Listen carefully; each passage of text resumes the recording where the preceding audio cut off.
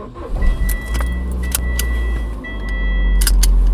just realized that we're all wearing like little, like I've got a B and you've got plaid and Abigail's wearing AC/DC, and I just think that's very funny. How does it feel to be Sam coded? We are really repping. Hi, I'm Beth.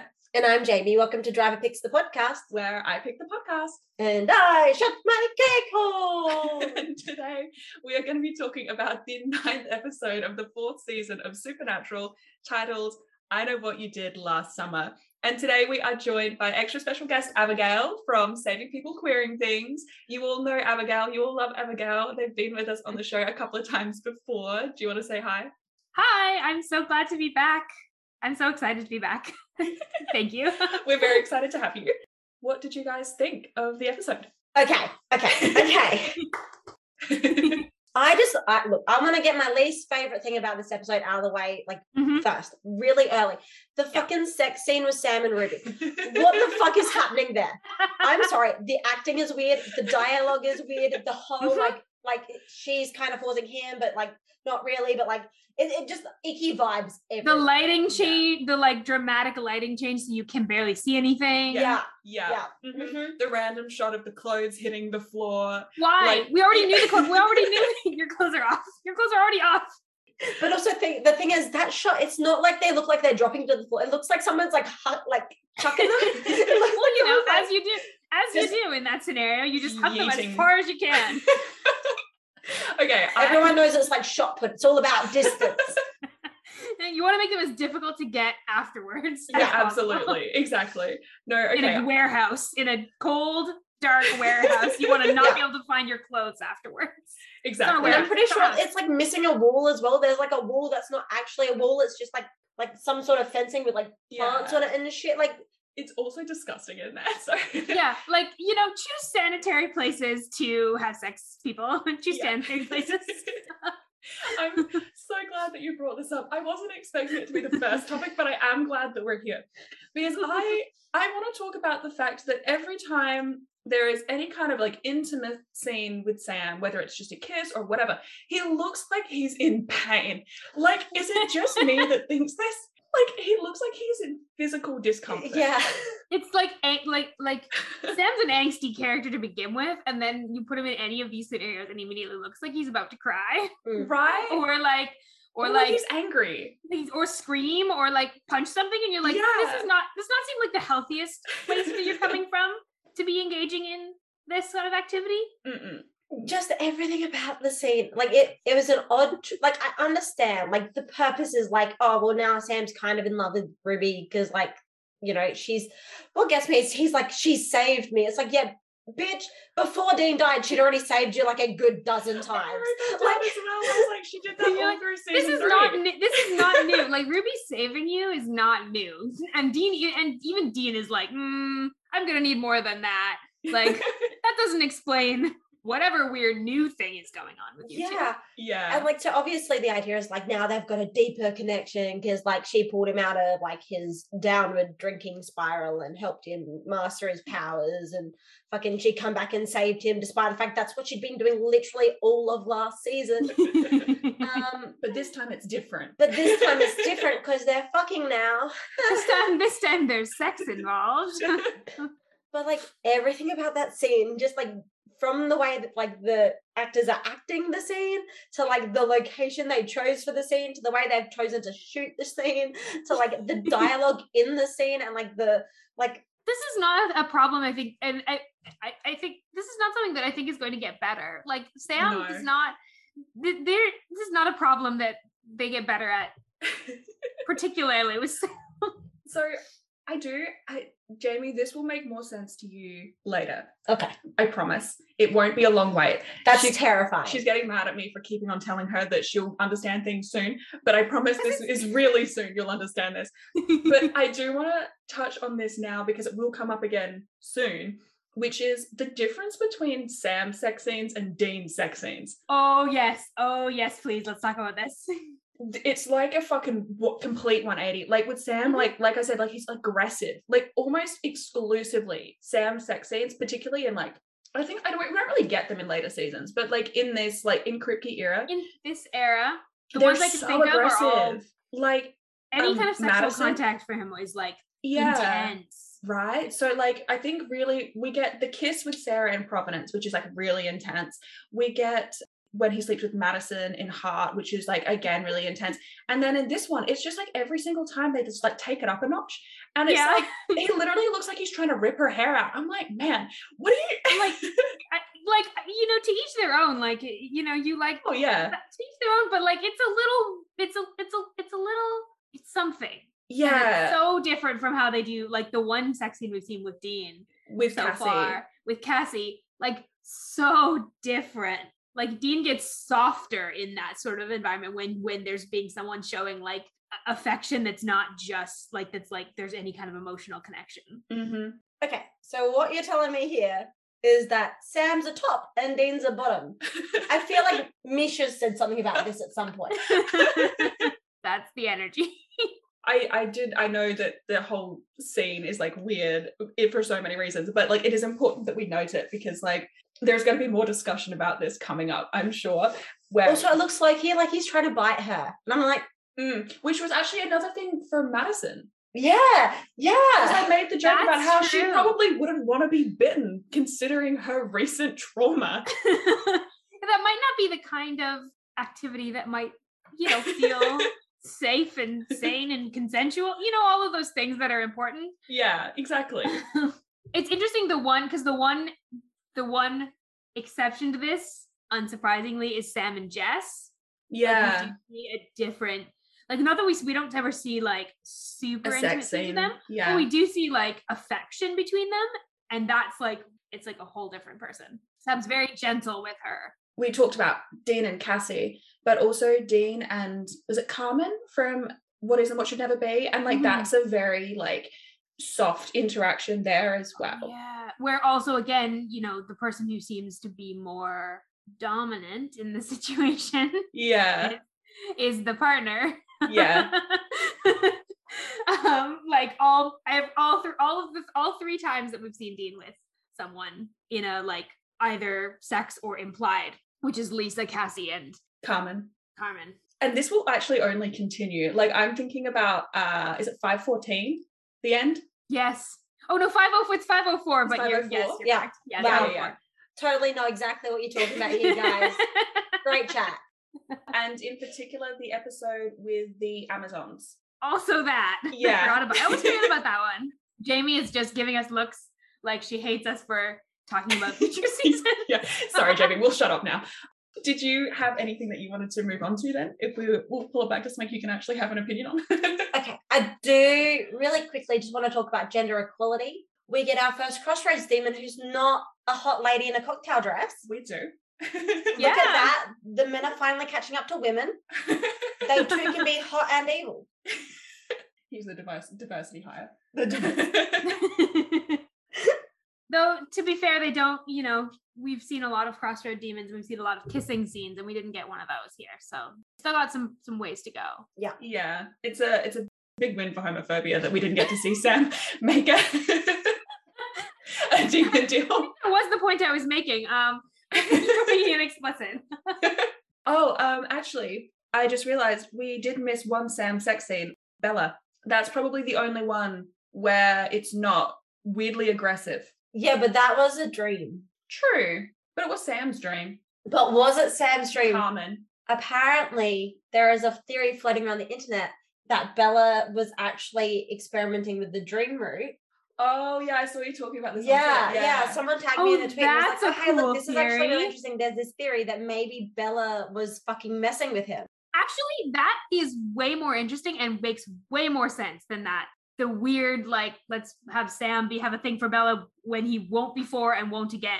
And like, that's not wildly out of character. No, not at all. And would make it make more sense than Sam's weird dream. Yeah, because like, here's the thing. They haven't shown any sort of like, if there'd been any build up or anything afterwards, it would make sense. But literally, it's like that one episode, they were like, we need a plot device. We think this will be funny. If it was Dean, I would have bought it because we had that like The whole don't like objectify me. We should really have angry sex. Like we had like those the red lines sky morning thing. Which okay, actually, let's for a second. Well, like we're just gonna spend this episode talking about the boys' sex lives, but unexpected, but I'm not here for it. So Dean and Bella actually, like, I get that they put the little like leaning into it thing. But if you think about it in from terms of what we see them in sexual relations, Sam and Bella make a lot more sense than Dean and Bella.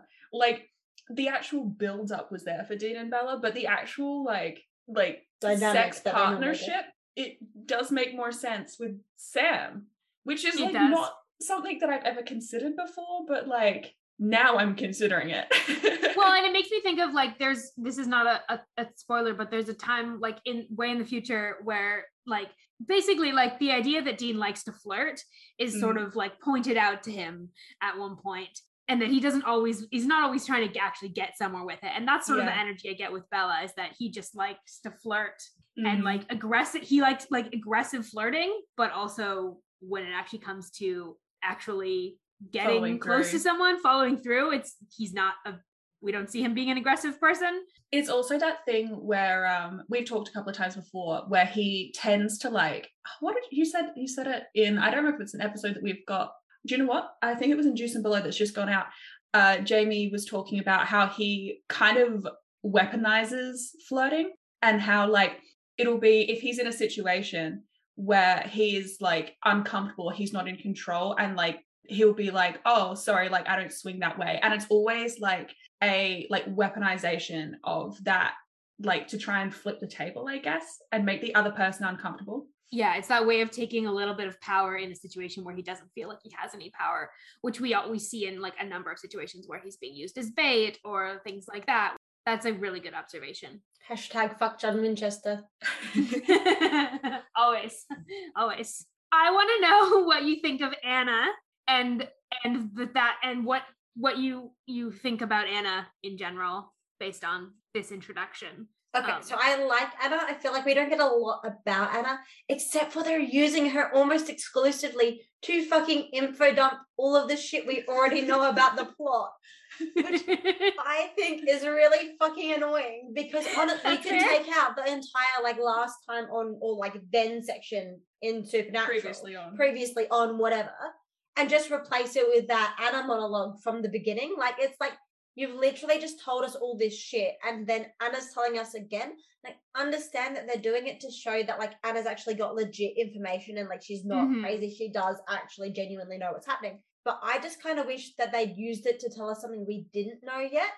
Right. That would have actually been a better use of it because I think they sort of just used it to info dump all the stuff we already knew. It's like if you're gonna use it to info dump, you might as well at least sprinkle in a couple of details that we don't know yet. Which would then give her more credibility with the boys too, if it's something that they don't even know yet. Yeah, like especially if she's like in the scene maybe where they find her in the church and she's like rattling off like, oh, you're Sam and you're Dean and you were in hell and Castiel saved you, and like if at the end she had like thrown in like something that we as the audience or they don't know yet, or even if it had been used to be like she said something like about one of the brothers that like if she'd said something about like Dean's time in hell that Sam didn't know about yet, or Sam's time with Ruby, like exactly they had opportunities.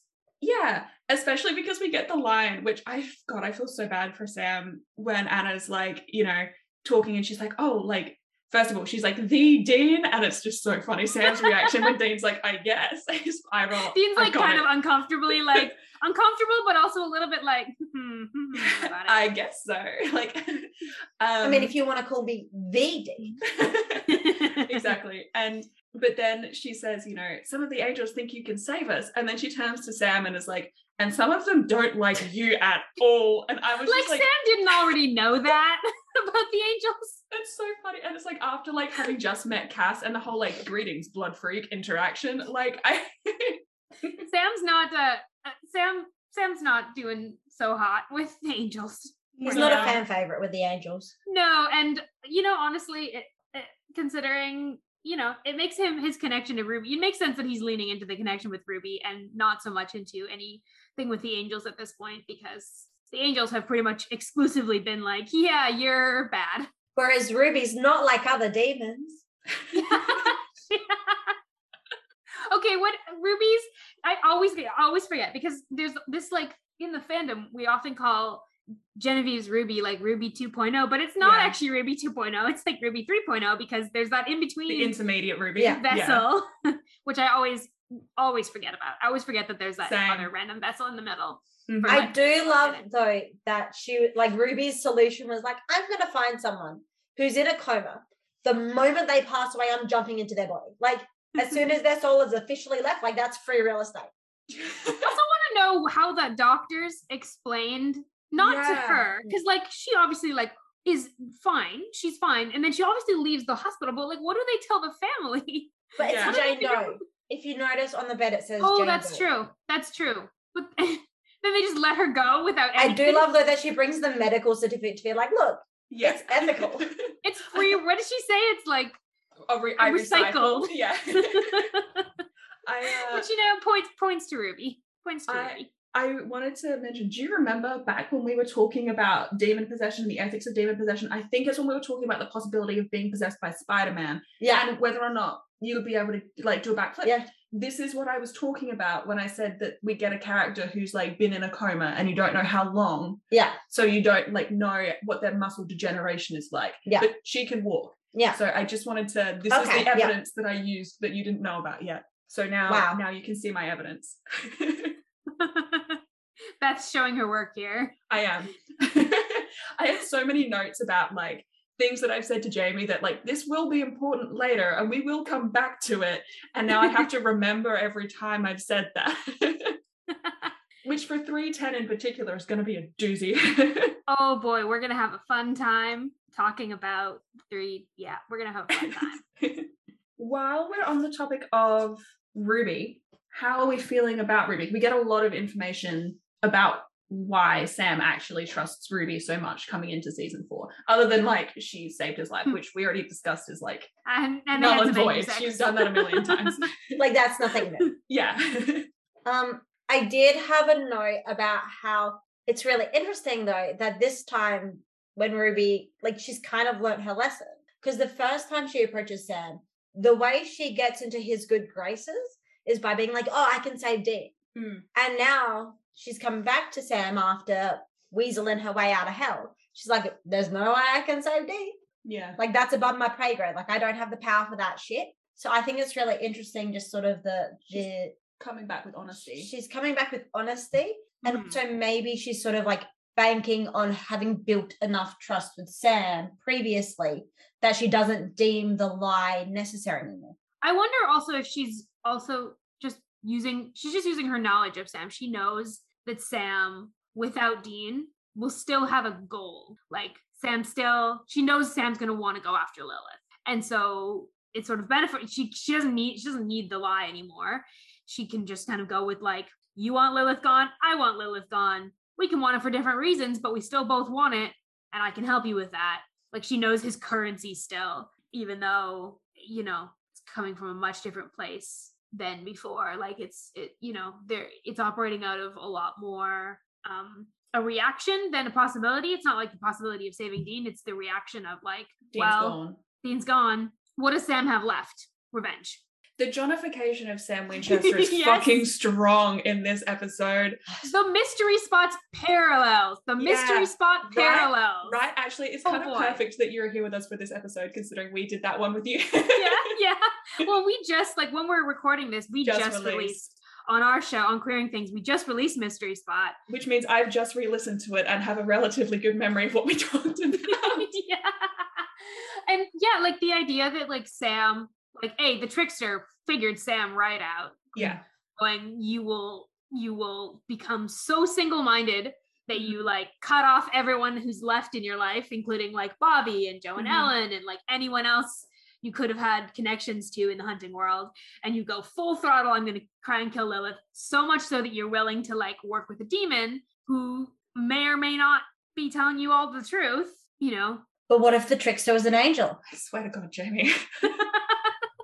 There's no new evidence of this in this episode, Jamie. I know that. She just loves to bring it up whenever she can because she knows it pisses me off. Because there's no new information. Yeah. Oh God. Beth Beth can say exactly 0 more things about this other than I'm having a great time. I don't know what you're on about. So actually, with Ruby, so obviously Sam trusts Ruby. By the end of this episode, Dean kind of trusts Ruby. His apology, I'm gonna air quotes apology, is the funniest shit. I swear to God. He's like, I guess and that's like as far as it gets. And then he's like, I owe you one. She's like, don't strain yourself. Like, I honestly love the Dean Ruby dynamic. Oh, me too. I love that they, have had so many interactions at this point, and neither of them refuses to move an inch. Mm-hmm. And I like that energy. I like the fact that Dean's like, no, I'm just going to refuse to give you anything, even if you have done some things that have been helpful, even if you saved my life and my brother's life, like, I'm going to owe you one. It's not the same as an apology. It's not the same as like, I trust you. It's just like, you scratched my back. Okay, maybe next time you need help, maybe we'll help you. Or maybe I won't kill you. Maybe I won't stab you. Maybe that's as far as it goes. But no, I do like that we start to see Dean's like reluctant acceptance of Ruby's presence, I guess. Mm-hmm. Especially even when like the angels appear at the end of this episode and like Ruby's very much like on their side of things. I think it's definitely interesting. And part of the reason I bring it up is because we know how the boys are kind of feeling about Ruby, but Jamie, how are you feeling about Ruby with the new info? Like, do you trust Ruby? Because I know like up to this point you haven't. I still don't really trust Ruby. Like, but here's the thing. All right. I would trust Ruby more if she wasn't fucking Sam. Honestly, just the icky vibes from that entire fucking scene have made me trust her less. Like, does that make sense? Like, does it feel like she's manipulating? Like, does it feel like she's it sort of feels using very sex? manipulative. It feels kind of like she's like forcing him. He's like, no, basically, I'm still grieving. Like, fuck off. And she's like, oh, but like this body is ethical. And it's like, that wasn't the concern. That wasn't the concern. The concern was that he was like, I shouldn't be having sex with anyone right now. I don't know, like just something about like it just felt so manipulative and like icky and like she's just pushing his boundaries just enough to get in, and why she's doing that feels like dicey. Yeah. And like, and she's always had an ulterior motive. Like we've sort of always gotten that from her. And like, don't get me wrong, I don't think that it's sort of, like she's gonna like betray them and she's secretly evil and then she's gonna kill Sam and all this sort of shit. Because like if she wanted them dead, like they would be dead. They would be dead. She had plenty of opportunities. She could also just not show up. She could just not show up and save their asses and they'd be dead.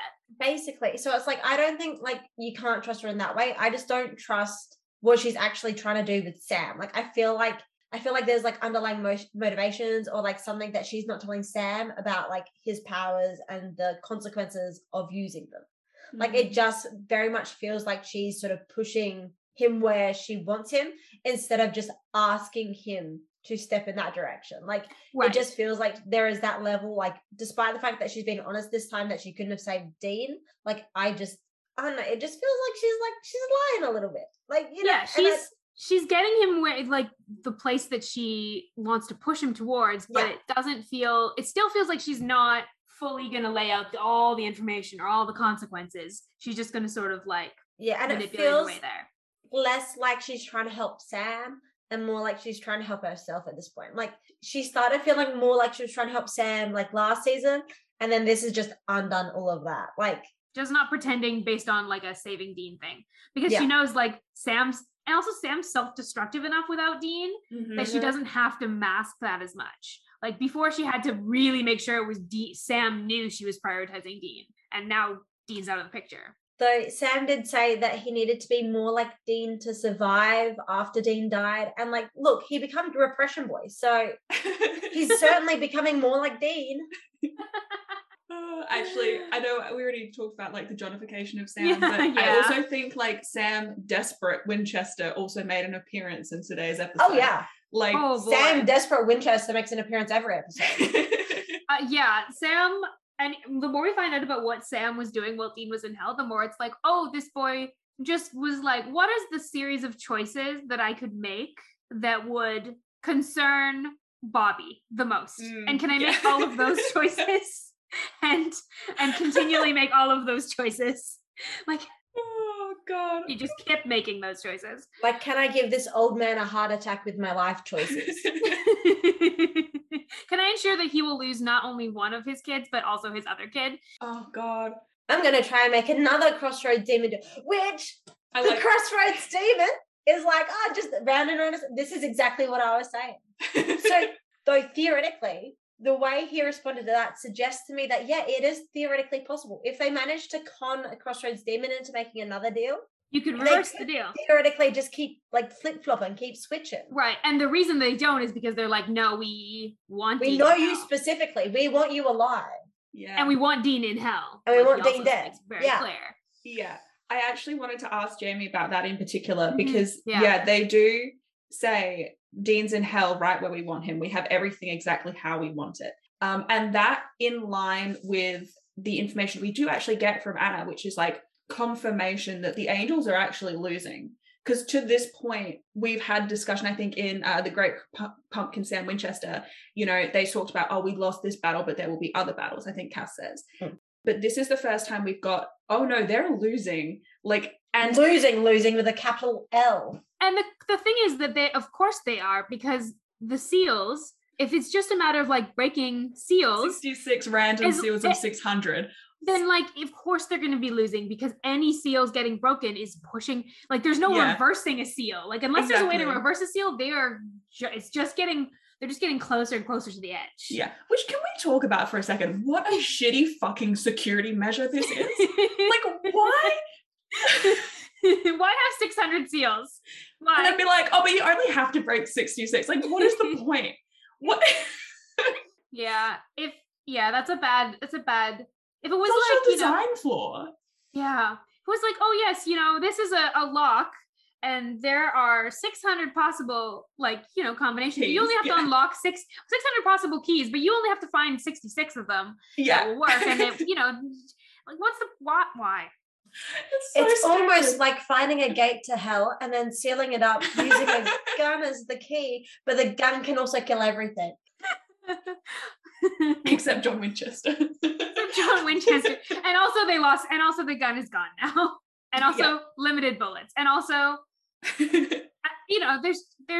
there are holes. Nobody's security system seems very good. The demons actually seem like they've got more going for them. Yeah. But even then, a single angel managed to go in and yank Dean out. Well, do we... Is it like a spoiler to... I don't think it's spoiler territory necessarily. So I'm going to tell you, I'm fairly certain that it's not just... I don't know if... Okay, here's the problem. I don't remember if this is something we find out in the show or if this is just fanon that I actually am not sure as well. So look, we'll just tell you because it's not like spoiler. Might be right. And we'll find out if we're right. Might be fanon anyway. So yeah. So basically, it wasn't from what I remember, it wasn't just Cass. Okay. Who went down. It was like a garrison. It was a big project. A lot of angels went into this, and Cass came back. Oh dang! Yeah. So they Cass were really we don't angel. need 200 angels. We need a Dean Winchester. Yeah, yeah. Which considering the whole 600 only need 66 is perhaps a bad idea, because here's the thing: if you had 200 angels, you could assign a different angel to each seal that could possibly break, and all they have to do is prevent that one seal from breaking. And there's 200 seals that you've got protected. Yeah. What's Dean gonna fucking do? Sorry.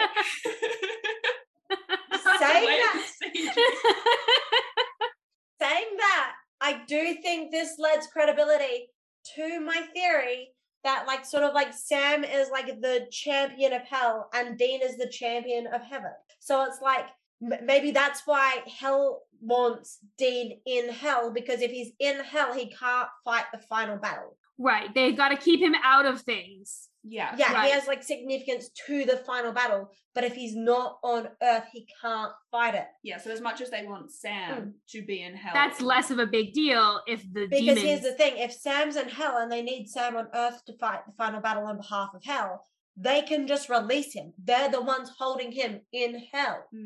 Yeah, so even if Lilith wants Sam dead, it's because he's a threat to her power. It's not the same. No. if he's ultimately kind of destined to be on their side. Yeah. Yeah. Fascinating. I mean, your logic is sound. Makes some sense. And I mean, Sam is going more that direction right now. Mm-hmm. And this is a Sarah Gamble episode, and we know Sarah Gamble. Yes, I did note that when I saw her name come up, I was like, this is the good stuff. It's got the good theorizing stuff in it. Yeah, and actually I realized it's Charles Beeson directed, who I think did Playthings. Which Jamie also loved. So loved is a bit strong of a word, but I did like it. It's supernatural. Yeah. Oh, okay. I have a question. And this is not necessarily related to Supernatural, but it's happened in the show, so I'm going to bring it up. Why in shows like this is everyone so fucking good at art? Like, the only person in this show who has been shown to have like an average person's drawing ability is Sam in Bedtime Stories when he draws the stick figure. I'm like, that's the only art that's relatable. Looking at Anna's art in this, I'm like, how? I'm like, but you were a journalism major. You weren't a friggin' art major. Like, I don't understand. Look, I'm just bad at art, but... Well, I mean, I give this one a little more of a pass because it's like very geometric and you can like kind of... Oh, I guess so. You know, like you're drawing it, it's a lot of shapes. Only because that's the only kind of art that I feel like I can do like sort of ad-libbed and be like reasonably satisfied with it. It's still a little bit better than I would think most average people could do. But even the like the Raising of Sam Payne image and the Revenants, that's a good point. Like those are too the good. Witnesses. Yeah. And I was like, damn, how did she do that? So she kept on, here's the thing, she kept on sketching the church window. And I gotta wonder, is she sketching the church window because that's what's familiar to her and she's just like sketching a familiar image over and over again? Or is she sketching the like church window because she's psychic and she knows something's going to happen there? So it's more of a prophetic sort of drawing versus just like her sketching something that brings her comfort because it reminds her of church, which is where she feels the most safe. Yeah. Would you think about like people like Lucas in Dead in the Water drawing again, a better drawer than me. And that kid was like, what, 6? Yeah. Okay, that's a good point though. So in terms of like Anna, what are you thinking about Anna? Because like we said, we didn't get a lot of info, but like obviously this is a to be continued episode. So like, what do you think? Anna's just not going to be there next episode. She was a one-time only. She was a one-time only. She got locked in the closet and she is just no longer there. Yeah. Ruby fucks off with Anna and they go and you never see from either of them again. Anna and Ruby are now BFFs and they're going on a road trip. I kind of love that. I mean, you do see Anna like, you know, start out in the beginning being like, it's a demon. And then by the end is like, okay. Yeah, no, she's nice. She nice. saved my life. It's kind of cute, honestly. Isn't it? Okay, so this is another thing that we get about Anna is that she can see Ruby's true face, which last season, or I think... I remember you mentioning something about how like there are certain people who can see when like a demon's possessing someone because they can see the demon's face versus the body they're possessing. Dean could when he was being hunted by the Hellhounds. I was just going to say most recently was in the finale of season 3. I don't think we've seen anyone else who can at this point. No. Wait, does that mean that Anna's being hunted by hellhounds? I don't know, Jane. But did you have any like thoughts or questions about Anna? I feel like any question I ask about Anna, you guys are going to do the same thing. And do you know what that is? I can't tell you. That's spoilers. Do you have any theories then based on the information you do have? Okay, so I'm going to say that I'm leaning more towards Anna being like some sort of like psychic or prophet or something like that versus her just sketching the image over and over out of comfort or whatever. Like, I feel like if she was going to sketch something that brings her comfort, she wouldn't necessarily pick the window. And she sketches other things that are very clearly like her knowing about events or something about events. Like it's more of like, she's sort of drawing events versus just places where she feels safe or anything like that. Because she had the Semaine drawing and all that sort of stuff. So I don't know, I'm leaning more towards like sort of psychic or prophet. And like obviously she has some way of hearing like the angels' communication system, which I think they called angel radio. Yes, which is a term that will be continued to be used throughout the show. This is now the official term. Is this the first time we hear? Yeah. It called Angel Radio? Nice. Because I don't think the concept is introduced until this episode. Right. Do the demons have demon radio? Is that how they hear the chanting in hell? It's not because they have super hearing.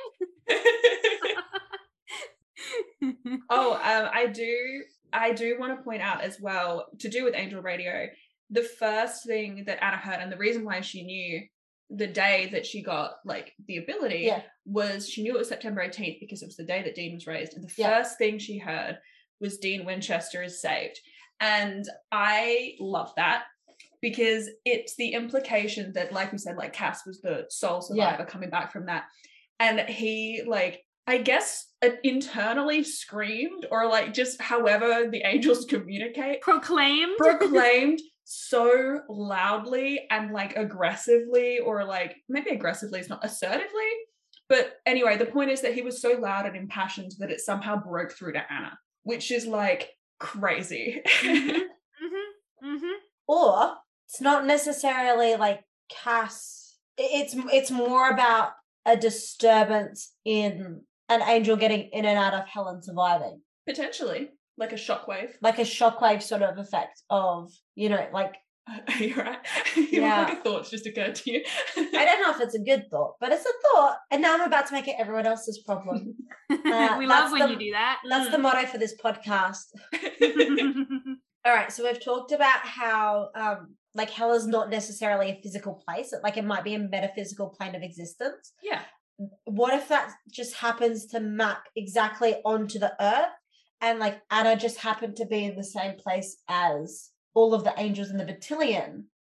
And so sort of being surrounded by that energy is what...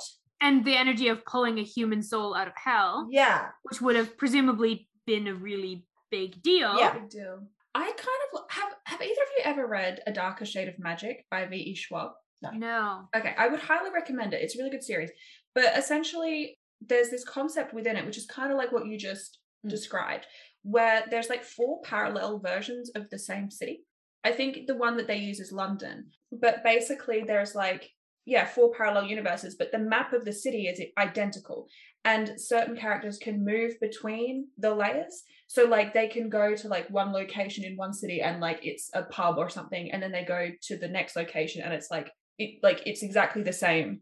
It's the same place, but it's a different like plane of existence. So they're in a different place, but they're in the same location. Yeah, and in the case of the books, there's like different amounts of magic in each location, and like different. Okay. So like it's an entirely different like you might speak a different language, like it's a different country, there's different politics and everything, but it's the exact same location.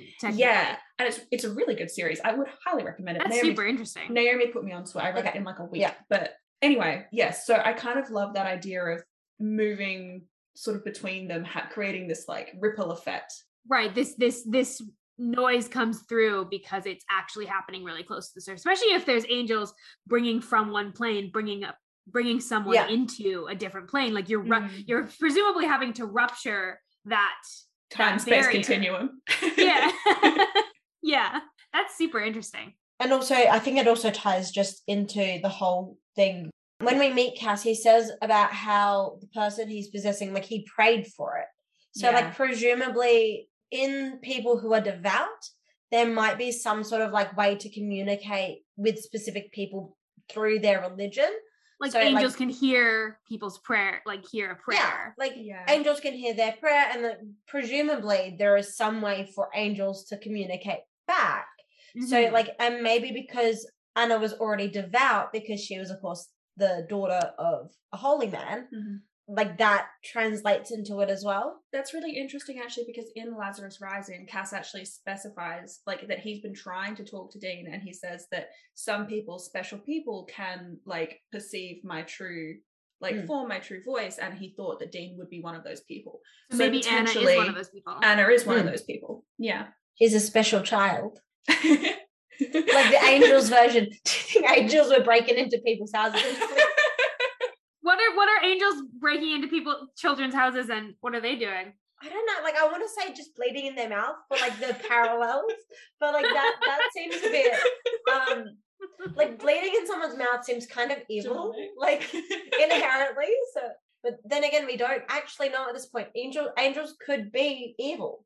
Like we don't like in this one they say like they're gonna have to take care of her, which presumably means well, they say they're gonna kill her. They say she has to die. End. Yeah, that's what they say. They say she has to die. Cass says she has to die. But also in Leverage, which of course you've seen it, there is this joke in fandom, which is that like one day one of the characters says to like the character who's like he's big and muscly and he beats people up essentially, that he says take them out, and then the guy misunderstands them and takes them on a date instead of killing them, and then like the whole like concept of like the double entendre of like well wait, so you think in next episode it's just going to be Cass taking Anna on a date? You think this is I wasn't mean, like I think more like spa day, like she deserves to relax. Cass and Anna go to the spa is an episode I would pay to see. Cass and Anna go to the spa. I just want to see Cass trying to go to the spa with the trench coat and like, you know, just wearing the trench coat in the spa. I mean, from context, you can kind of assume they mean that like she's a liability because she can hear the angels, and of course, if the demons manage to capture her, she is something they can 100% use against the angels. So presumably, their plan is kill her off, and then she's a liability. She cannot share any information with the other side if she's dead. Though that would be really funny if then she gets to like hell or whatever, and like she can still hear the angels. Though but if she's chosen by angels, if she's like connected to the angels in some way, maybe she'll go to heaven. But imagine if like there's something they don't know. Like she has actually made a demon deal, and that's why she can see the faces. And so she gets sucked into hell, and then she can still hear the angels anyway. But now she's pissy at the angels because they killed her. So Anna is chosen by angels, and that's why she can hear the voices, but then she's also made a deal, which is why she can see demons, and then they kill her, and then she goes to hell, but she's now on the demon side because the angels killed her. Is that like, that's your theory? I love this so much, and I love it. Your theory about Anna is the same as your theory about Dean. Like, think about it. Wait, like, chosen by angels, made a demon deal, went to hell. Just Dean's plotline. It's just Dean's plotline. Hela's happy that he's there, but the angels are like not good. So you're just saying that Anna is Dean coded. I mean, we had Ava and Sam coding. Ava was robbed. I'm gonna die. That's Look, I'm not saying I think it's gonna happen. I'm just saying I think it would be fun. The dots do connect, and they make a picture. I've connected the dots. But no, I think it would be very fun if like the whole reason the angels are like, oh no, we got to kill Anna, like she's too much of a liability. She can like hear our plans ahead of time because she can understand what we're saying. And then so they're like, oh yeah, the solution is to kill her. And then there's something they didn't factor in, and she actually goes to hell. And now she's like pissy because she's pissy because the angels killed her. So she's like, hell yeah, I'll help you out. Like Anna and Ruby become besties because Anna comes back from hell and is on the demon side. Yeah. So it's actually Ruby and Anna go to the spa. I mean, that's a date. I mean, honestly, there's some chemistry. I could buy it. Right? There's some like they spend like half an hour together. And Anna's fully convinced that Ruby's a good person. And you want to know what? There's almost more chemistry between Ruby and Anna than there is between Sam and Ruby. Because it doesn't feel the same level of manipulative. No, it feels like they genuinely like each other as people, like not as demons and people. Yeah, as beings. As beings. We are inclusive here. Yeah. Oh, okay. Very quickly, while we're kind of on the topics of angels and demons and like sort of swapping between the two, very quickly, I do kind of love the aesthetic and the inherent comparison of Ruby having the black trench coat in the other vessel. I kind of love that. I'm like, oh, we're just going to have like demons wear dark trench coats and angels wear tan trench coats. That's just fun. And even the sense that like, you know, Castiel has a connection to Dean, and then Heaven, you know, having some sort of plan for Dean, as Cass said the first time he met Dean, like when first time they met in the barn, and like Ruby seeming to have plans for Sam that may or may not be demonic, like in the dark, like that all like. We have already spotted the parallels, like we have called them out before, because they're not being subtle about them. Oh no. I did actually, there's a line from Ruby to Sam in this episode, which made me think of a future dialogue moment. And we had, I think maybe in our, again, in Juice and Below, I think we talked about, there's a line towards the end of there where Ruby says that basically she wasn't going to stick around to watch them fail. And I said, well, in a couple of seasons' time, that sort of similar line is going to come back. And like not word for word, but close enough that it's like, oh, that sounds familiar. And in this episode, we had her say to Sam, I'm a fugitive for you, Sam. I did all of this to get back to you. And again, not word for word, but there is a line in future dialogue between different characters, which is going to kind of echo this sentiment of like, I did all of it for you. And so I think it's going to be interesting looking back when you look at the Sam and Ruby dynamic versus, you know, these other characters, how that's interpreted. Yes. I have no insight. Well, you will. But what if I don't want insight? Tough nuggets. Then Supernatural podcast may not have been the place for you. On demons, we are introduced to a new demon. Alistair. White eyes. Oh, like yeah. Lilith. White eyes like Lilith. So we know that he's relatively powerful. Who specifically recognizes Dean. Do we have any thoughts on Alistair at all? I'm not looking for any specifics. Just as a new character, what's what the vibe? Did you think of a new character that like with a similar power level, presumably to Lilith, which is like one of the most powerful demons we've met. Yeah, and who Ruby is clearly scared of. Manipulate, male life, manslaughter. I don't know. He feels like Lilith's equal, but also like kind of her lackey. Okay. Oh, like you know what I mean? Like it feels like despite the fact he's just as powerful as Lilith, like he's not the one calling the shot. I kind of love that assessment, actually. Do you mean like they think they're working together, or just like she has more say or power and he's more likely to be? I don't know if they're working together or not. Look, I don't think that like Lilith hates him the way she hates like Ruby or something, because I don't think he's actively working against her, but I don't know if he's necessarily on her team. Does that make sense? Yes. That makes sense. Yeah. So I don't know, it kind of feels like he's just like playing the game, trying to work out like the best moves for him. Like, you know what I mean? Like he's in it for himself. And do you mean kind of like, so if you think of it, I often find that when we're talking about hierarchies for like heaven and hell and stuff, it's easy to think of it in like the concept of like a company or a business model. Yeah. So like Lilith is like the CEO. 100%. So then you're imagining like Alistair is like still high up. He's still like in the board meeting. Yeah. But he's ultimately not calling the shot. Like he's like head of a department maybe. He's like CFO. Okay. Yeah. Okay, he's got quite a bit of power, but ultimately he's not making the final decisions. Yeah, like he has his own department. He's still running things. He's still got his own minions, but like he's not like the top of the food chain. Ultimately, all of his decisions have to go through Lilith before they get approved. And it doesn't necessarily mean that he's not vying for her job. Right. Well, and he's trying to capture Anna. Yeah. Like that's the main thing we know about him, is that he wants Anna. We know there's a bunch of demons after Anna because they tell us that, but like Alistair specifically. And also we find out that Alistair specifically was torturing Dean. Yes, he was. I'm sure they have a lot of fun memories together. Yeah, it seems like it. Okay. And that's all your thoughts on Alistair? Yeah. All right. Head empty, no thoughts. Head empty, no. So he has the knife now.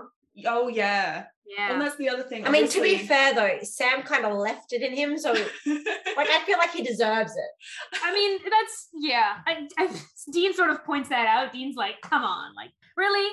Of all things to do, you lost the knife. I love at the very end when Ruby's like, where's the knife? And he's like, about that. And she gets pissy. And he's like, don't look at me. And like completely throws Sam under the bus. Nice little sibling moment there, because like Sam's just pissy because Dean blamed him.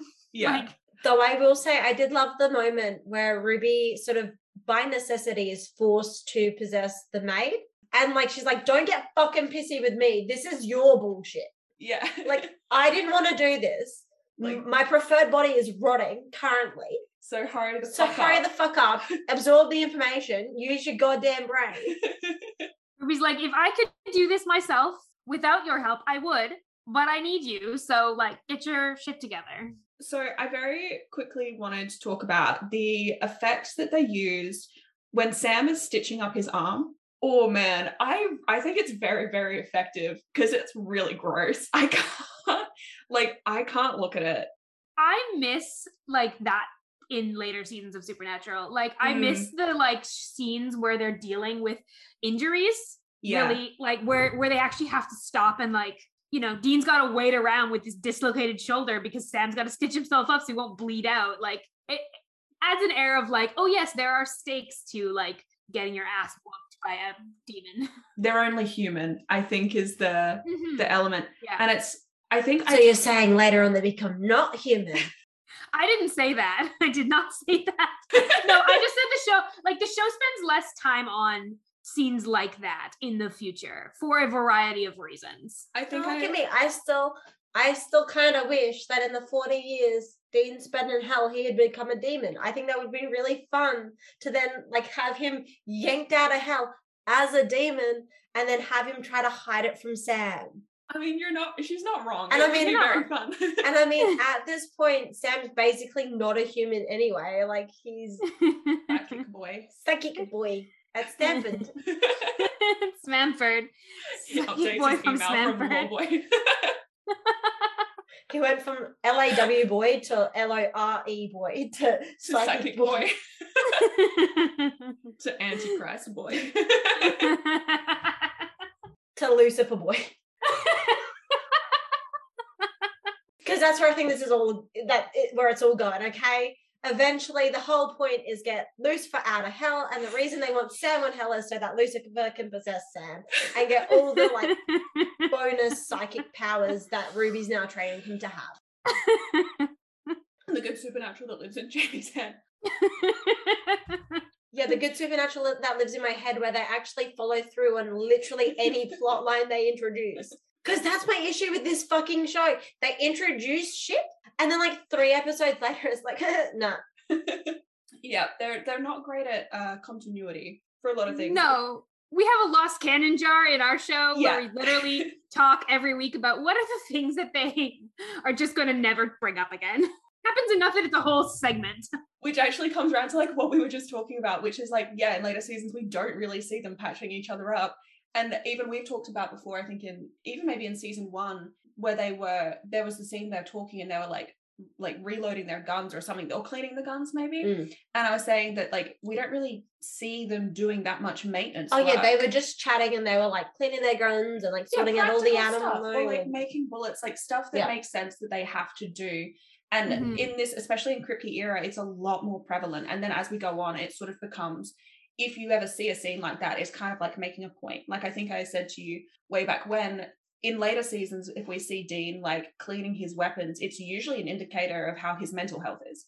Like, it's more of a symbol than it is actually just a like practical necessity. Yeah, exactly. So y'all are implying there is ever a time in Supernatural where Dean's mental health is good? Oh no, just points where it's worse than normal. Yeah, just you know, it's like a car that's driving towards a cliff at all times. And it's just like how many wheels are like on the road versus off the cliff.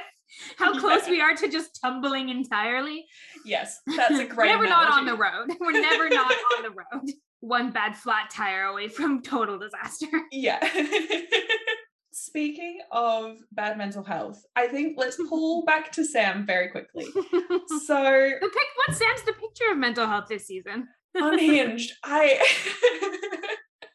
the end of this episode, like I said, like Dean and Ruby are kind of like more reluctantly buddies. Like not like they don't like each other. Allies, yeah, exactly. And I personally think that the thing that tipped it over the edge for Dean was, it depending on, I guess it's hard because like Sam's obviously recounting the story. We get to see it as the audience, how it actually happened. Dean obviously gets whatever version Sam verbally gives him. Which apparently includes a bunch of details about their sex life. Yeah, so I guess if he's being that detailed, then maybe Dean actually does get a pretty thorough play-by-play of the whole conversation. Not that he wants it. Which is fair. I do love when they cut to his reaction. And Sam's gonna be so like, Sam often, whenever Dean makes a sex joke, Sam is so holier than thou about it. Yeah. And it's hilarious watching Sam now be graphically detailed. Yeah. And Dean be grossed out. Yeah, exactly. Like Sam, you cannot now complain whenever Dean tells you about his sex. You can't complain again now. Yeah, exactly. Lost that privilege. You've crossed that line. This whole episode is obviously ends up being framed a lot around Sam and Ruby and like how their relationship happened. Literally, like, I mean, it's called I Know What You Did Last Summer, and it's about the time that they spent together while Dean was in hell. What Sam did last summer was Ruby. Yeah.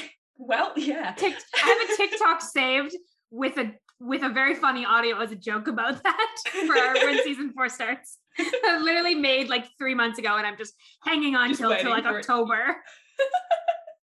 I look forward to seeing it. But the part that is different, because like we know that Ruby saved their lives before. Like we know that Ruby has said, like, I was a human once. Like, I know what it's like to, like, you know, lose people. Like, we already knew all this. The one thing that changed is when Sam tries to go on that suicide mission and she's like, this is not what Dean would have wanted. This isn't what he died for. And she actually like stands up for what, like, she tries to appeal to Sam through Dean in a different way, you know? And so it's kind of like that whole, like, are you going to make his sacrifice like in vain? Like, what was the point of him going to hell if you're not going to actually stick around and live the life that he sacrificed his own so that you if you're both going to die in the end? Exactly. It's like, what was the point of Dean making this deal, spending eternity in hell only for you to willingly let yourself be killed, what, within the first 6 months? Unnecessarily. Yeah, how are you honoring his sacrifice, I guess? And for me, I think that is the turning point, I guess, when Ruby made that point, like arguing Dean's case. Because she didn't have to do that. She could have been like, well, I mean, I guess if you want to act like reckless or whatever, like, I can't stop you. And like, ultimately, yes, like she does want Sam around because she wants him to take out Lilith. Like, so she has that motivation. She's got an external reason, but she's smart enough to use a reason that will actually work on Sam. Yeah. I also think that it's, for Dean, I think that might be the thing that maybe was different. Because like I said, like, he already knew all the other stuff. But something changes between Sam telling him that story and the next time he sees Ruby. And I think that must be it. Like, that sort of where she was trying to get Sam to see it, I guess, from his perspective when he couldn't be there to do it himself. Mm-hmm. I will say, though, let's contrast this against Sam's reaction when John died. John died and Sam was like, oh, gotta respect his wishes. Can't do anything that John wouldn't want me to do. Actually, that's a really good point. That is very interesting. And Sam was like, nah, fuck that. I don't respect the sacrifice Dean made for me. I'm going to fling myself off a cliff. I'm going to just go on a couple of suicide missions and hope one of them kills me. Well, it's because when Sam loses John, he doesn't lose someone very important to him. Yeah. Like, I'm just going to say it. Like, he does not, he like, the only reason Sam feels guilty about John's death is because, like, he didn't leave on good terms, and it is his, like, you know, is his dad, and like blah blah blah. But it's like all obligation based. Like, all the ways he feels bad about John dying are all obligation related. Like, I'm never gonna believe that Sam is not ultimately glad that John made that deal, so that, like, if it's John or Dean staying alive, and wants it to be Dean. He's essentially choosing. That would be like, who would you rather stay alive, your drill sergeant or your parent? Like, that's. Yeah, you know, and, like, or maybe for Sam, like, who would you rather stay alive, your soccer coach or your parent? Like, both drill sergeant and soccer coach allude to a level of respect for John that Sam does not have. Okay, that's a good point. Your what's a good essential stranger that sometimes abuses you versus your high school bully. your high school bully. John is Sam's high school bully. Oh, that's too funny. Half of this episode, it's your high school bully versus the kid that defended you from the high school bully. Yeah, actually, that's a great point. That's actually, I think, the best analogy. And it's like, obviously, don't condone murder. But if it was the trolley problem and you were faced with who do you save, the one who's always Sam doesn't blink. Or yeah, exactly. Like, Sam's gonna choose to run over John with a trolley. It's not a question. But here's the thing, though. Let's face it. If he had just shot John when he was possessed by Azazel with the gun that kills anywhere in a location that would have actually fucking killed both of them, all of this shit would be avoided. I feel like every couple of episodes, you bring it back to the point this that shit would have been avoided. It's true. If Azazel had been dead, Demon Hunger Games never would have happened unless some other demon picked up the pieces of what Azazel had done. But even then, I'm finding, like, based on how unorganized the rest of the demon army is, I'm finding it unlikely that someone else was like, yes, Azazel's research. I'm going to continue with that. It's going to get buried at the bottom of some stack of papers in his office. And under, someone's going to find it in 100 years and be like, oh, this old trash. Like, we don't need this anymore. Like, such a visionary. Shame they died so young. But that's it. Sam has way more to lose with Dean, and every choice he makes is based on that. And I think it's really smart that you pointed out that Ruby appeals to that. Okay, let's talk about Sam typecast in a bit. Okay. He sees the little girl, he's like, that's Lilith. Oh, yeah. She couldn't possibly be in any other vessel, despite the fact that she's been a step ahead of me at every point of this fucking And the life. last time you saw her, she was in an older vessel. And that was part of the problem, is that you didn't see it coming. But also the thing is, actually, he's only ever seen Lilith as a little girl once. Because he never, in Juice and Bellow, when she comes and murders the entire, he's not there. He doesn't see Lilith. Oh, yeah, good point. He does not see Lilith. He doesn't know that she was a little girl. The only time he sees Lilith as a little girl is at the end of third season when they try to kill her. Yeah. That's the only time he actually sees Lilith. That's like the writers thinking that Sam would typecast when it doesn't actually make sense. What the fuck would have happened if he had just stabbed her? Yeah. Like, that's just a kid. And also the thing is, we learn in this episode that Ruby's demon knife isn't really... Gonna do shit. It doesn't really work against demons with white eyes. Yeah, it would have been like trying to use it on Azazel. Yeah. Like, it obviously hurts them. It's obviously, like, worse than, like... It's uncomfy. It's uncomfy, but it's, like, not... Not fatal. Even in the heart, it's not fatal. And that's the whole thing with, like, why Ruby... Like, if Ruby just needed the knife, she would just do it her fucking self. But, like, that's why we love a DIY bitch.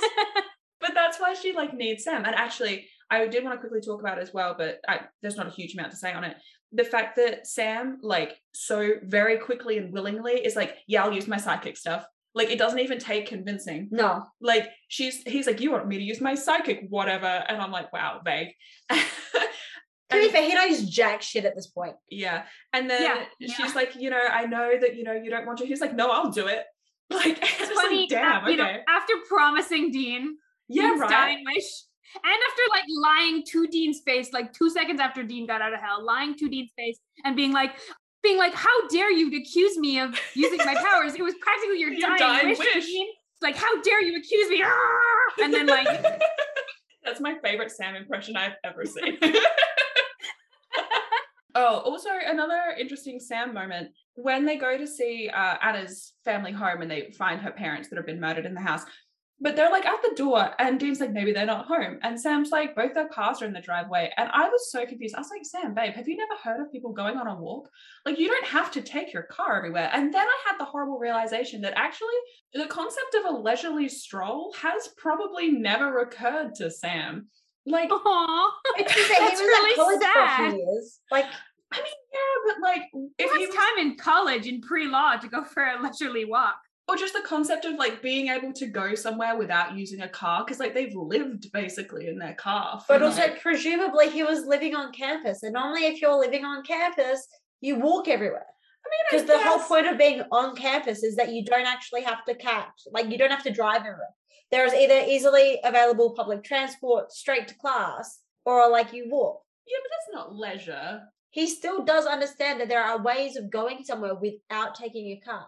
Yeah. Like, what if they had a dog? What if they were just taking the dog on a walk? Oh, yeah. But they also, like, I think the reason maybe the suspicion is that they're still home is coming from, like, A, you didn't wait very long, and B, like, it's a big house. They could be in another room, and C, like, we know demons are after their daughter. So, like, the chances of something suspicious. What I'm more concerned about is the unlocked door. See, so I grew up in an area that is, like, not specifically like super unsafe, but like I grew up in an area of town where there like was some like drug and gang activity. And, I grew up in like a safer neighborhood in that kind of side of town. We like never left our door unlocked, and we lived in like the suburbs. And then I moved to where I live now, and it's a lot safer of a community in terms of like, there's just not as much happens. Like, it's rare that there's crime of any kind in our neighborhood, or even just like on this island in general. And people don't lock their doors the same way here. Like my partner grew up in a small town and didn't grow up locking their doors. And I just don't understand it because my experience, and then also I watch every show. Specifically, I watch Supernatural, and I'm like, why would you leave your door unlocked?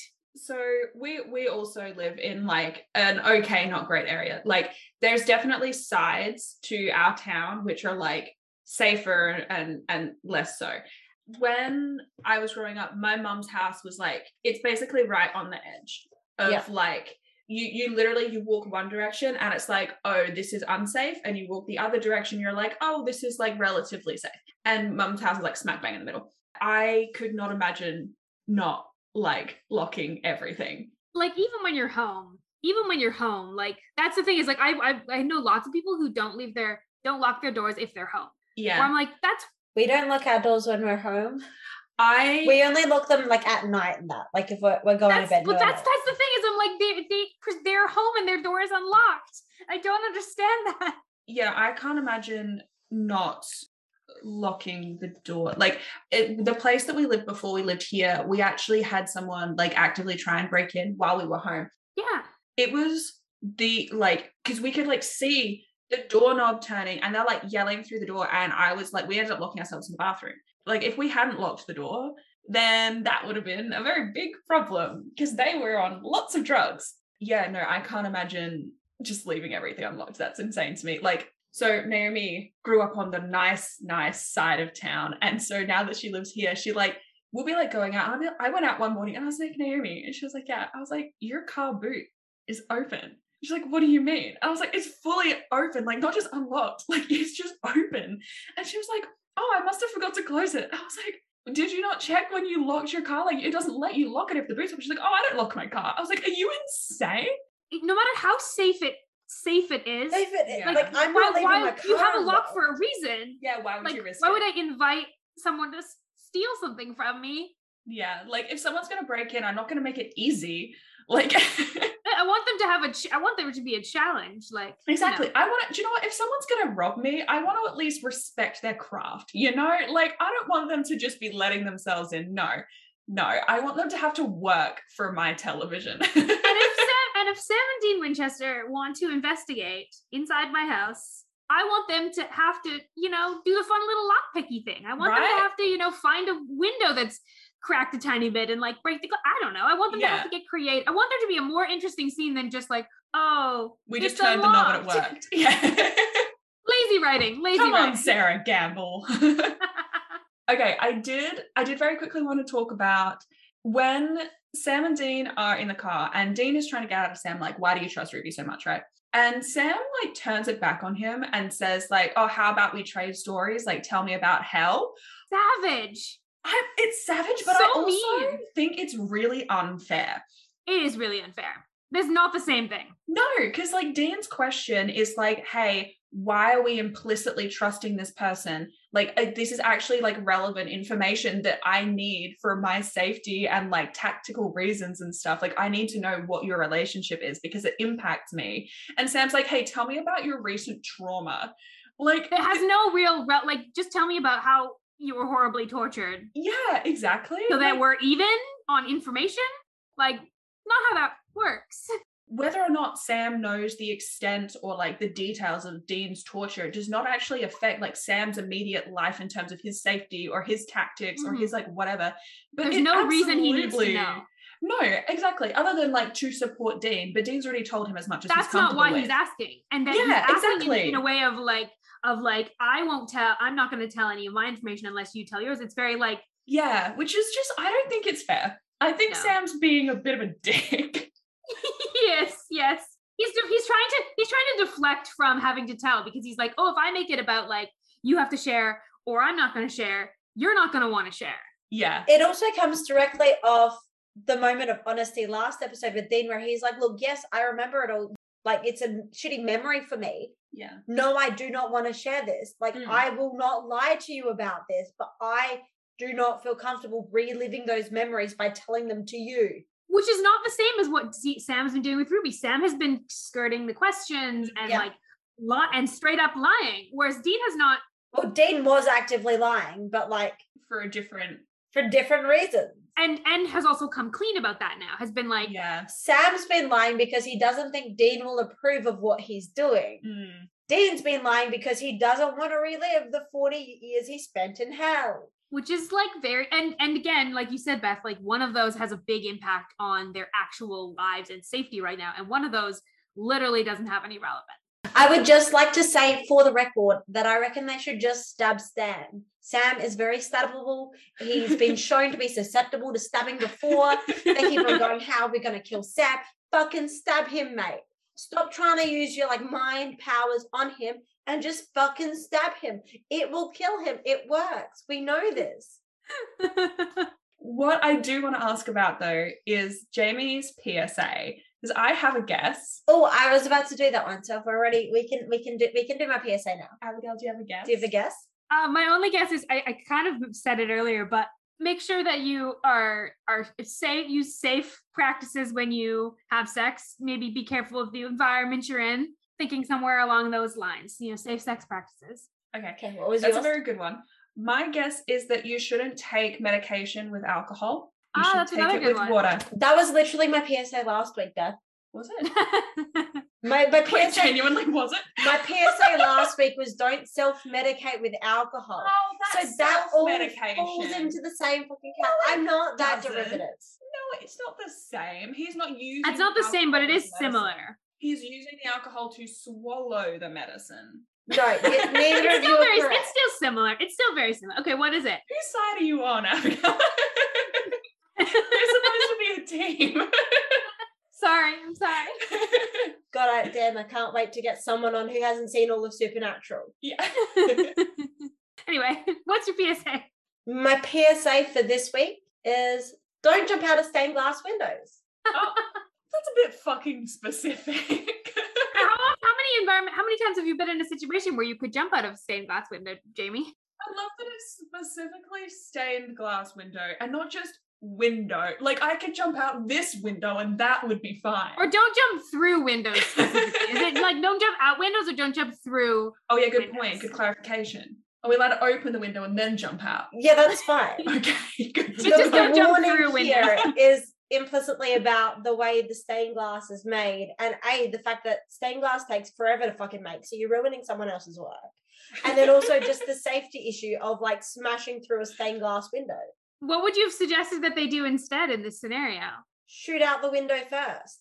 That would, I mean, I guess that would so solve the danger. They don't have the same risk of like, because they straight up smash through it. I mean, Dean does dislocate his shoulder. I want to know what they landed on though, because I feel like there was just stairs, right? It is. And I know this because I have been to, not inside this church, but I have been to the outside of this church because it's a very iconic Vancouver church. Oh, So cool. I've stood on the steps of this church before and been like, that's stained glass. Supernatural. That's my favorite hobby in Vancouver is just going to churches and being like, supernatural. I love that for you. It's great. It's great. Yeah, it's a Catholic church in Vancouver. Like it's beautiful. It's beautiful church. Like that stained glass is beautiful. But yeah, it's just concrete stairs. It's just stairs. And then like the sidewalk, it's yeah, you're definitely I think they get off pretty easy. I think the funniest part of this scene is that they make the point, like obviously they're quite like significantly injured, and like Dean makes the point of like, you think this is letting us off easy or whatever, or like letting us get away. And like they jumped out of a multi-story building through glass onto concrete steps. And I'm just they do get off easy. How did they actually get away? Because Alistair is just standing there looking down at them. I'm like, do you know how quickly he could just Sam run? even says he thinks he's letting them go. I think Sam makes that point. Because I'm like, how quickly are these boys getting up and like limping away? So to be fair though, it seems like none of their injuries are on the lower half of the body. They're all like because it's Sam's arm that's cut, and like they don't seem to have hit heads either. Doesn't seem to be head or legs. So maybe just they arm just injuries. landed well. Just somehow they managed to land only on their torsos. I don't know how that worked. They just like tucked themselves up into little balls and just no concussions today. And we know how prone Sam is to concussions. Oh, I remembered my point from before when we were talking about Ruby and Dean and that. I realized Jamie mentioned that last episode, Dean said that he was not going to lie anymore, but he wasn't going to talk anymore either. Like, he's like, I'm not going to elaborate, but I'm not going to lie anymore. And we talked about in our episode how that was actually quite, like, we thought an emotionally mature response. Yeah, communicating a need, setting a boundary. Yeah, exactly. And, you know, especially with the boys, like, they don't have very healthy communication styles, just typically, or like trusting issues. There's a whole bunch of shit here. We know they're traumatized. No, we don't have time to unpack all that. They're literally traumatized to hell and back. Like, there's a lot going on. I just wanted to point out, when Dean is asking about Ruby before Sam actually gives him the full backstory, he actually specifically says, I'm not trying to pick a fight. I just want to I really want to understand. And I just wanted to point that out because it's a continuation of that, not surprising, but rare emotional maturity. Yeah. You know what it is? He's now mentally like 60 years old because he spent 40 years in hell, and he's finally growing up a little bit. He's, you know, I was gonna say it's because he's traumatized and afraid of he's conflict, and he's just like, he just really needs to make sure that him and Sam are okay, because nothing else is okay. It's fine. It's a trauma response, or it's a growing up response. I wanted to point it out because I thought it was it's a nice moment, I think, of his character. Like, there's just a little bit more emotional maturity in these last 2 episodes than we've necessarily seen from him before, regardless of like the reasoning for that. But he actually, like, weirdly is being more open and honest in these last 2 episodes than potentially some of the rest of the series. Yeah. I mean, and more like, he's trying, you know, imperfectly, but he's trying to just be curious about what Sam's been doing rather than jumping to a conclusion. Yeah. Which is a growth. Whereas before it was always just like, she's a demon, this can't be good. Whereas now he's going, okay, like, you trust her, and I, generally speaking, trust you. So if you give me some more information, like, I can continue to trust you. Yeah, but I actually need that information so that I can make a decision for myself as to whether or not I trust her, or if I think that you have been misguided. Yeah. That's, I think, a lot of it is he's trying to make sure that Sam is not being manipulated. He's going, especially now that I know that you've been like sleeping together, like, I just want to make sure that your judgment's not clouded. Yeah, exactly. This is a reference that I don't think you'll get, Abigail, but I need to point it out because I think it's very funny. The angel statue crying tears of blood. Oh, yes. Leverage parallel. Ah, nice. I just appreciate it as a religious, like, visual, like another, like, one of those, like, heavily religious metaphorical visual symbols that we're getting a lot of in this season. Like, from episode 1 of season 4, we've been getting so much of those visuals, and I love them. Actually, there was one in this episode that I wanted to point out. Towards the end, when just before the angels actually show up, Dean and Sam and Ruby are all kind of scrambling, and Anna's been hid in the back room. Every time you see Dean, he has the overhead lamp either over his shoulder or behind his head. It's like that halo effect that they use quite a bit. They've been using a lot of that light imagery with Dean this season since the resurrection. Yeah, but particularly, like, right before the angels come in, it's really interesting because you have Sam on one side, Dean in the middle with this, like, halo of light sitting literally right over his shoulder, and then you have Ruby as well. It's interesting. It's kind of like he's surrounded by all of this sort of, like, hell imagery and, like, the whole dynamic between Ruby and Sam, but behind him over his shoulder is the angelic symbolism. And it's very interesting, I think, especially because in that moment, obviously, they're about to be confronted by the angels themselves. So also I want to notice, again, like, Cass and doors is, like, just a really funny just theme that plays through the series, where he just doesn't like doors. I swear to God, he either bashes them in or flips them open or, like, whatever. It's always dramatic. You're like, just walk through a door normally. It's okay. Can't do it. He's incapable. He's such a little drama queen. It's the gay audacity. He could use Jamie's PSA of just use the doors normally. Just don't get fancy with it. So what I was actually pointing out in that parallel is I think it's really interesting. In Leverage, they use the crying angel as, like, a sign of intervention from God. Yeah. Whereas in this episode, they use the crying angel as a sign that demons are on the way. Like, they use it as a, like, sort of a bad thing. Heralding of demonic. Which demonic. I really like. I really, really like that use. It is an interesting comparison, though, because normally if you had like a weeping statue, it is the symbolism of like it's a holy miracle. And so it's interesting that obviously they had crying tears of blood, so you have this sort of like it's a more negative connotation, but it certainly is an interesting use of the imagery. Okay, so we talked very briefly about angel radio. Yes. But I think we really glossed over some of the implications of angel radio. Okay. And like just the fact that the way that angels are actually coordinating is way more organized than whatever the fuck the demons are doing. Yeah. Because sort of at the moment, all the demons are doing is like whatever the fuck Lilith says. Like they frame it as, you know, like Lilith is calling the shots. Lilith is choosing which seals to target. Lilith is like, so they've very much got like a one person in charge sort of thing. Whereas it doesn't really seem like the angels have that, which is weird considering the whole point of this is that the demons are trying to release their leader. They're trying to release Lucifer, you know? So they're trying to release Lucifer. And so you'd assume that the angels would have God, but it seems like the angels don't have one person who's like... They're just all cross-communicating. Yeah. It's like they're all just sort of like chatting to each other and trying to work out amongst themselves. It doesn't really seem like they've got a leader either. Yeah, it is interesting. We can't really speak too much to it, but that you will get more information about this very soon. Yeah, angel politics is going to be pretty imminent, explained and like demonstrated.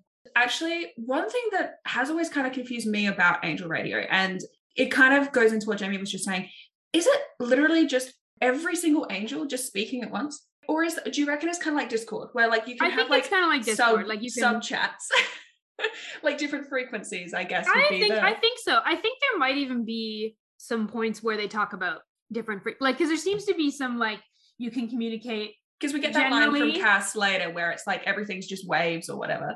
I would find it fucking hilarious if like it seems like Anna's been tuned into like the radio station that's playing like all the war updates. What if there's one dude who like, and he's just tuned into like, I don't know, where the angels are swapping recipes, like like, you know what I mean? It's the non-work channel on the Discord, on the Angel Radio Discord. One random human is just like really astutely tuned into like the one bitchy group chat, like they've got like a single group chat where everyone's just bitching about whatever the fuck Castiel's doing now. Like a giant group chat just without Castiel, and like this dude's like, yeah, I don't know who the fuck Castiel is, but I hate him too. Oh, that's funny. Okay, I have one teeny tiny point left. Does anyone else have anything that they would like to raise? No? Though if you guys have any questions for me or my thinking. Well, if Abigail's going to join us for next episode, we might hold off on those. Okay. Also, I just am very excited to be back next episode because I got to talk a little bit about Anna, but next week I get to be like feral about Anna. It's going to be so fun. Anna was my gay teenage awakening. So I'm going to talk about that next week. I am so excited. I'm very excited about it. So my one teeny tiny point left is a little bit back on Sam and Ruby. So in wishful thinking, which we've just looked at, basically when they're talking about like, Dean says like, oh, like what would you wish for? And he sort of gives Sam this really interesting idea of what he thinks Sam would wish for, which is essentially what Dean wishes for him, not what Sam actually wants. Mm-hmm. And what Sam says in that episode is, what I would wish for is Lilith's head on a plate. And what we But also, interestingly enough, what Dean wishes for Sam is exactly what John wished for himself in like 121, which is like John's going through, he's like, oh, I wish this for you kids and I wish that Mary was still alive. Like that's basically what Dean assumes Sam is going to wish for himself. In this episode, we find out that Ruby said to Sam, I can get you what you want. I can get you Lilith. And so it's interesting to me to see like Ruby actually, like Sam obviously wanted to kill Lilith, but like it's a tier system. The thing that Sam wanted was Dean back, and then Lilith's head on a plate. And so he got Dean back. And now like he's priority number 2. Yeah. But I did think it was interesting that Ruby was able to call out like exactly like, oh, you like I can get you what you want revenge, you want Lilith's head, you're being John Winchesterified. So, you know. Imagine if John Winchester had a demon come to him and Imagine how much worse John would have been if a demon had been involved trying to help him get Azazel. Like Sam gets pushed down this path worse than he already is because of Ruby. Imagine if John had that influence. No, do you know what? I don't want to think about that. Well, here's the thing though. If he had a demon involved, like say Azazel was coaching him, he might have been a better parent because, like, let's face it, Azazel's a better parent than John Winchester. No, but I'm thinking like a different demon helping him track Azazel, because that's like what Ruby's doing. Is Ruby's helping get Lilith. To get Lilith. Whereas John would have to have some other demon helping to get. But no, I thought it was really interesting. And for me, it's an interesting parallel where, again, like we talked about in Lazarus Rising. And this was one of the things that was a callback from Dream a Little Dream of Me. It was on my big list of things from that episode where I was like, this will be important later, which is that in Dream a Little Dream of Me, Sam says to Dean specifically, it's like you don't even want to be saved, because he's basically giving up on the idea of Dean wanting to get out of his deal. And then in 401, because that's not quite right, that's not actually it. In 401, Cass says to Dean specifically, you don't think you deserve to be saved. And that's it. That's the subtle difference. But it is the difference. And Cass is able to see straight through that. And so it's interesting for me looking with like Sam Ruby dynamic and the Dean Cass dynamic, having Dean being like, oh, like you'd probably wish for like, 2.5 kids and a picket fence and like law student and like a nice car, whatever. And Sam's like, no, I want Lilith's head on a plate. And Ruby is like, I know what you want. You want Lilith's head on a plate. And maybe that's why there's a little bit more of like that implicit trust between Ruby and Sam, and a little bit of that starting to slowly develop between Cass and Dean, because there's actually that ability to see the other person. Yeah, they see in them, like they see through them in a way that the brothers don't see through each other. Not because obviously like at this point, especially like Sam and Dean are much emotionally closer to each other than they are to these other characters. Well, I mean, he's been sleeping with Ruby, so I guess that's different. But like they know each other. At this point, Sam and Dean know each other and have known each other for so long, and they know each other so well. But these other two characters have now entered the scene, and they're able to see them in a way that their sibling just hasn't clocked before. Well, and the sibling, has the blind spots, the sibling blind spots. I mean, Dean has the parental blind spots towards Sam. Yeah, and Sam, huge. And Sam has the child blind spots towards Dean. So it makes sense that someone else from external can actually see that better and quicker. Such an interesting parallel, because obviously you've got the demon versus the angel, then you've got Sam versus Dean, and it's like it's just a really interesting point that I wanted to make sure that we raised. So I think that just about does it for today's episode. Jamie, how would you rate I Know What You Did Last Summer out of 5? Look, I'm giving it a 3.5. Okay. Would be a 4, but the Sam would be a 4, but the Sam Ruby sex scene is so uncomfortable. I'm docking it half a point. You know what? That's fair and valid. So you know what? That still feels like a pretty solid episode. That's a higher rating than I was expecting. Although, to be fair, Sarah Gamble, who we know you like the writing of, and Charles Beeson, who we know you like the directing of. So it's like it's a fine episode. It's enjoyable, but it's just not like, oh my god, I love. I'm excited to see next week what you think. Me too. Also, it has Cass in it, so that like slightly higher score. Yeah. It's got Anna, who I'm really enjoying so far. So excited to see what they do with her. It also it opens up a lot of opportunities and promises. So I don't know. In hindsight, it could actually be less. But I don't. You've said it now. I've said it now. Too late, Jamie. It's too late, Jamie.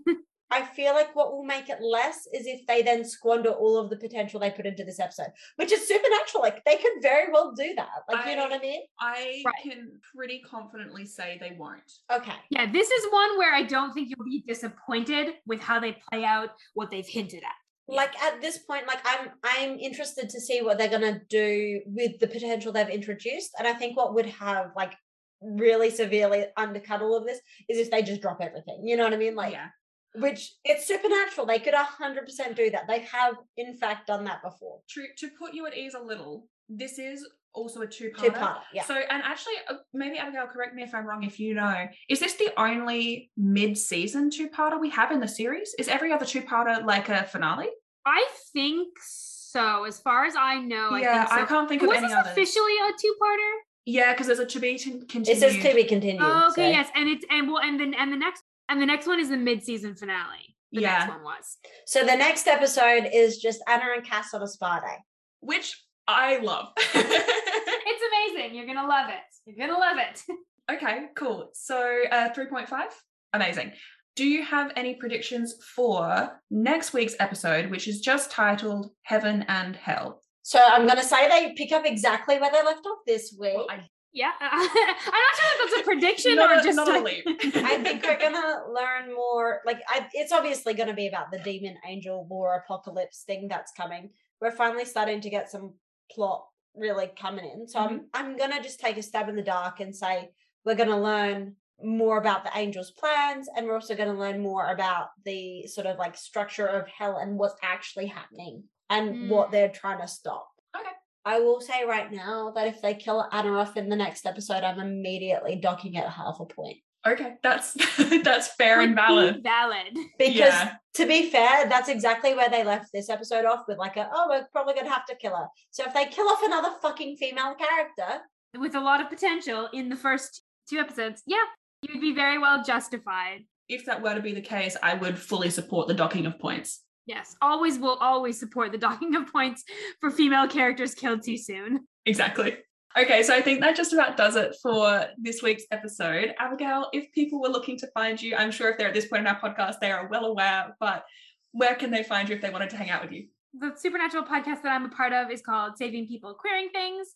Our website is queeringthingspodcast.com, and all of our socials are linked on there. And then personally, I'm Astral Spock on kind of all platforms, doing my own fun little socials things. And if you wanted to find both me and Abigail, you can always go and head over to our prequel pod for the Winchesters. So that is called Wayward Parents. You can find us at Wayward Parents on Twitter and Tumblr.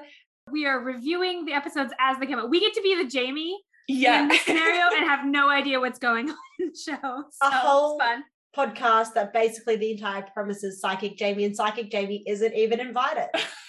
So okay, to be fair, we are really sorry about that. It's not our fault that it's spoilery. Well, maybe someone should have thought about that one and then told we should have Jensen directly. Try again, Jensen Ackles. Jamie has beef. Yeah. Oh dear. Anyway, if you wanted to interact with either Jamie or myself, you can always find us on any of our socials. All the links will be in the description below. We've got the Twitter, Tumblr, Discord, all those fun ones. Hit us up wherever you prefer. And topics for conversation could include... I want to know, is there any other time other than the one that I'm thinking of in like the end of season 2 where Sam knows that Lilith is normally takes the form of a small girl? Because I cannot think of another. Am I wrong? I don't think you're wrong. Or is he just typecasting here? I want to know. Also, if you have thoughts, does Angel Radio work like Discord? Is it just a bunch of voices all at once? Is it different channels? Do they have a channel where they just bitch about Castiel? Pitch us your theory for... At a certain point, I would argue they absolutely do. If not yet, at this point, they will. They will. The Johnification of Sam Winchester, always up to talk about that. Anyway, so thank you so much for listening. Hopefully you had as much fun listening as we had recording, and we will also hopefully have you back next week where we will also have Abigail again for the second part of this double feature. Super excited. Bye!